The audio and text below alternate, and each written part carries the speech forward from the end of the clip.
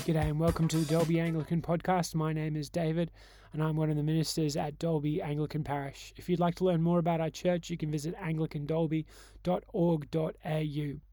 This week's sermon is entitled Love Your Enemies, and it's part of a series called Kingdom Come, focusing on Matthew's Gospel.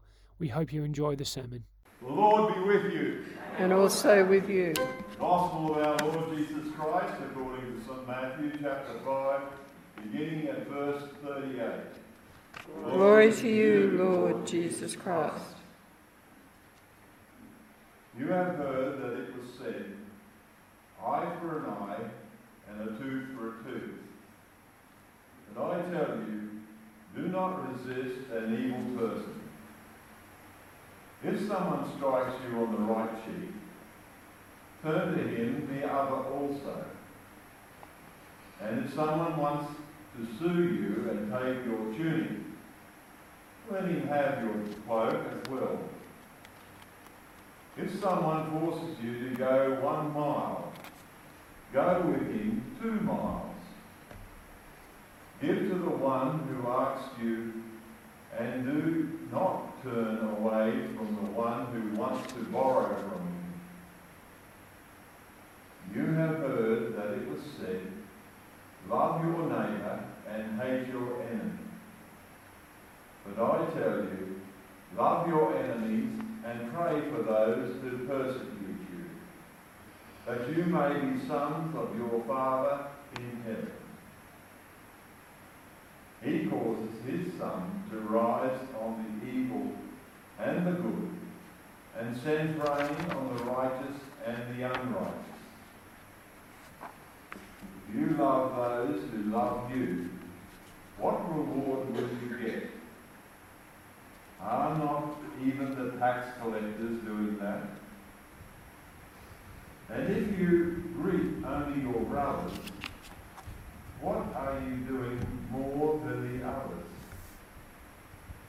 Do not even pagans do that. Be perfect, therefore, as your heavenly Father is perfect. This is the gospel of our Lord. Praise to you, Lord Jesus Christ. Difficult people. We all have difficult people in our lives. For some of us, it might be a co-worker or boss. For some of us, it might be a relative. For my wife, it's me. Other people fill our lives with joy, but they often make our lives difficult too.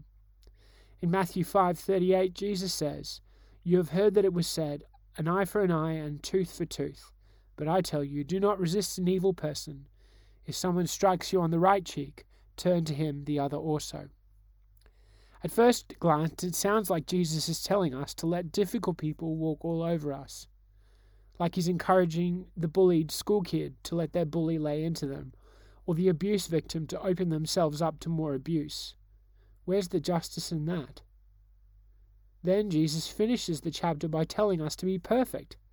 What a crushing piece of advice. Much of it doesn't sound like good advice either. Surely this is a part of the Bible we can ignore today. Surely there's a better way of dealing with difficult people than letting them beat you down, rob you blind, and make you walk an extra mile. It's here we need to say that the words of Jesus are not just good advice, they're good news. Jesus is calling us to a radically new way of seeing the world, a new way of living and set of ethics. Today we're going to look at non-violent resistance, going the extra mile, how to love your enemies and pray for those who persecute you. And finally, we're going to see that Jesus calls us to live by kingdom ethics. Years ago, a football hooligan, Pete Dobbs, was cut off in traffic. Pete tells the story. Once, when I was on my bike, a guy cut me off along the Blackwell Tunnel. I got off my bike, walked around to where he was stuck in traffic, and I put my fist straight through his window.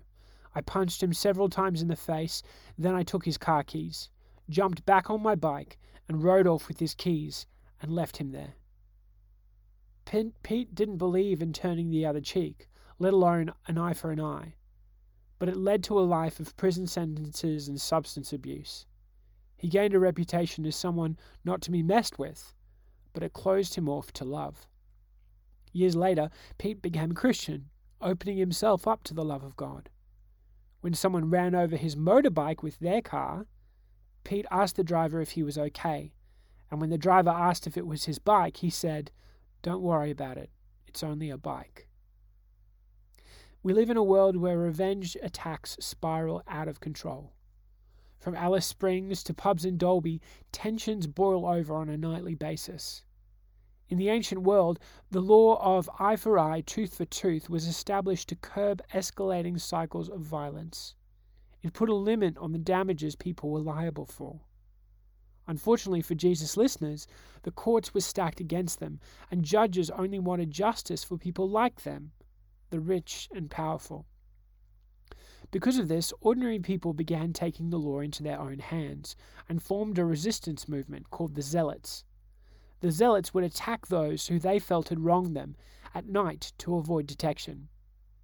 One night, one of Jesus' disciples, Simon, was a zealot, and many people on the mountainside at the Sermon on the Mount would have been zealots, itching for Jesus to start a holy war to resist the Romans.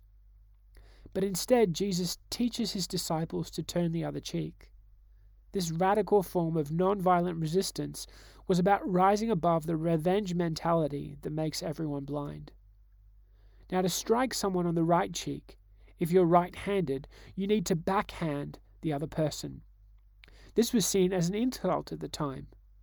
To present your right cheek, the other cheek, was an act of defiance. It was to present yourself as an equal when someone was trying to belittle you. By responding this way, far from tolerating evil, you were publicly calling out evil and exposing it to the world. And this is what going the extra mile is all about. In verse 40, Jesus says, "If someone wants to sue you and take your tunic, let him have your cloak as well." The tunic was a linen robe, and even the poorest of the poor had two tunics. A cloak was a thick wool garment and acted as a blanket at night and kept you warm and dry during the day. Most people only had one tunic, and it was illegal to take someone's tunic. Here Jesus is saying, well, if someone is trying to rob you blind, give them all your clothes, and your nakedness will expose their evil. I had a friend once who had good fashion sense and a deep faith. Whenever someone said they liked something he was wearing, he'd offer it to them. At first he gave away shoes, shirts, and all sorts of things. But when people asked why, he was so happy to give them these things, he told them about Jesus. Eventually people learned not to take his things, and some became Christians because of his witness. It's this sort of non-violent resistance that changes hearts. Soldiers at the time could legally force people to carry their packs for a mile, but it was illegal to make people go further. Here, Jesus encourages us to go the extra mile so that those who are taking advantage of them are forced to think twice about their actions. Nelson Mandela used this sort of non-violent resistance to change a nation. Mandela spent 27 years in prison for calling out the racist apartheid regime in South Africa. And he was no pushover. As a lawyer, he would stand up for his rights in front of his jailers and would speak against the brutal and inhumane ways they treated him. At the same time, he never stooped to their level and treated his guards with the dignity he didn't receive from them. Slowly, he won over the respect of the entire prison, inmates and guards. One guard, Christo Brand, hated Mandela, and he was raised to hate people like Mandela. But slowly, Mandela broke down his hatred with humility and kindness. By refusing to threaten Brand and treating him with integrity, Mandela became like a father to him and won him over. Upon his release, the jail was turned into a museum, and Brand worked at the gift shop. Friends, this is the power of loving your enemies. Sadly, as many give up on Christianity in Australia, we're throwing the baby of the gospel out with the bathwater of bad religion. We're becoming a less forgiving and less gracious culture. A culture where we try to beat up people who we think have crossed us and try to ruin people who have wronged us. A friend joked that the motto is often, "Do unto others as they would do to you, only do it first." unforgiveness is a poison that hurts us much more than the people we can't forgive. And this is why Jesus says, love your enemies and pray for those who persecute you, that you may be sons of your Father in heaven. Notice the motivation here is to love your enemies so that we can become children of our Heavenly Father. In other words, we're to love our enemies because God loved us when we were his enemies. Romans 5:10 says it like this: For if while we were God's enemies, we were reconciled to him through the death of his Son, how much more, having been reconciled, shall we be saved through his life? Just like we're honored when our children reflect the best parts of our character, so God is honored when we reflect his character. Loving your enemies is a radical thing to do, but it's not impossible because of the common grace God lavishes on us. He sends rain to all people, not just good ones. Notice Jesus says these words before he goes to the cross. He lives them out by dying for us his enemies, and praying for those who hurled abuse to him. What's more, we live on this side of Pentecost. So if you're a baptized Christian, you have the Holy Spirit holding you up and helping you along as you attempt to mirror God's character. And this brings me to my final point. Jesus says, if you love those who love you, what reward will you get? Are not even the tax collectors doing that? History tells us that even Adolf Hitler was capable of kindness to his mistress, Eva Braun, who he married days before Berlin fell. Jesus' point is that God is graciously calling us to a kingdom ethic, a totally different way of life. Followers of Jesus live as citizens of the kingdom of heaven now. We are loved by God now. We are members of his family now, and we are saved now. And so we live with kingdom ethics on earth as in heaven. These ethics will seem impossible and downright weird to people who are not yet part of the kingdom of God. And that's all right. Jesus calls us to perfection not because he wants to crush us with pressure. Like a parent teaching their child to walk, Jesus knows we'll fall down, we'll stuff up, and we'll sin along the way. Yet he never wants us to stop aiming for perfection, to stop living for God and taking baby steps towards living like him every day.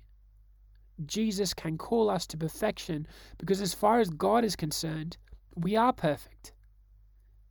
Hebrews 10:14 says, For by one sacrifice he, that's Jesus, has made perfect forever those who are being made holy. That's us, followers of Jesus. Notice how followers of Jesus have been made perfect, but we are being made holy every day. Salvation happens the moment you entrust your life to Jesus and received what he did for you on the cross. Sanctification is a lifetime of living for Jesus no matter what it takes. Far from a crushing call to perfectionism, here Jesus is calling us into relationship with God, who is perfect and who perfects us. This takes humility, self-sacrifice, and a whole lot of courage, but by God it's worth it. 2 years ago, around 7:30 p.m. on the 1st of February, a group of children were riding bikes down the footpath next to Beddington Road in Western Sydney. They were laughing and they were on their way to buy ice cream from a local shop. Suddenly, 29-year-old Samuel Davidson veered out of nowhere, crashing into the children. Samuel had a blood alcohol reading of 0.150, 3 times the legal limit, and was high on drugs. Siblings Anthony, Angelina, and Sienna Abdallah and their friend Veronique Suck died from their injuries. And 3 other children were left scarred, one with lifelong brain damage. While the family were devastated by their loss, they quickly came out with a statement saying they forgave the driver. Mother, Leila Abdallah, said, Our Father has forgiven our trespasses as we forgive those who trespass against us. Also, Jesus' last words on the cross were, Father, forgive them, for they do not know what they're doing. and he asked us to forgive 70 times 7 times. So I forgave Davidson because I trust God. He's a just God, and I leave it in his hands. God is great. God is good. God is giving us the peace of mind that they are in heaven. God is comforting us. He is close to the weary. If it wasn't for my faith, I wouldn't be standing where I am today. End quote. The Abdullah family knew that what Davidson had done was wrong. They did not condone his crime, and they gave evidence at his hearing. Davidson pled guilty and was convicted for 4 accounts of manslaughter. It's important to remember that Jesus is not telling us to be doormats or to ignore sin. It's the exact opposite. Jesus is asking us to reflect God's love that we might expose and weed out sin so that we can build God's kingdom, all the while trusting in a just God. Reflecting on her words later, Leila Abdullah said, "Every word I said was so true. Our focus is on God and building our life in heaven. We are not building our life here." Friends, we all encounter different difficult people in our lives, and yet followers of Jesus don't live for this world. Our ethics are shaped by God's love and God's kingdom. Jesus calls us to love our enemies and pray for those who persecute us, not to make us doormats or to crush our spirits, but because this is where eternal life springs from. Life is full of difficult people, and so we live under the love of the Father, following the example of the Son, by the inspiration of the Holy Spirit, loving our enemies and our neighbors as ourselves. May this become more of our reality each and every day. Friends, as I finish, I just want to pray for you listening to this podcast, and pray for the people who you find difficult, and ask God to give you the power to forgive them and love them. Loving Lord God, thank you that you forgave me on the cross. I receive your forgiveness and ask that you would make me holy and sanctify me each and every day by the power of your Holy Spirit. Please help me to forgive the people I find difficult. Please help me to forgive those who persecute me, those who are my enemies. Fill me with love for them. Flood my life with forgiveness, and help me to grow in Christ-likeness every single day. Amen.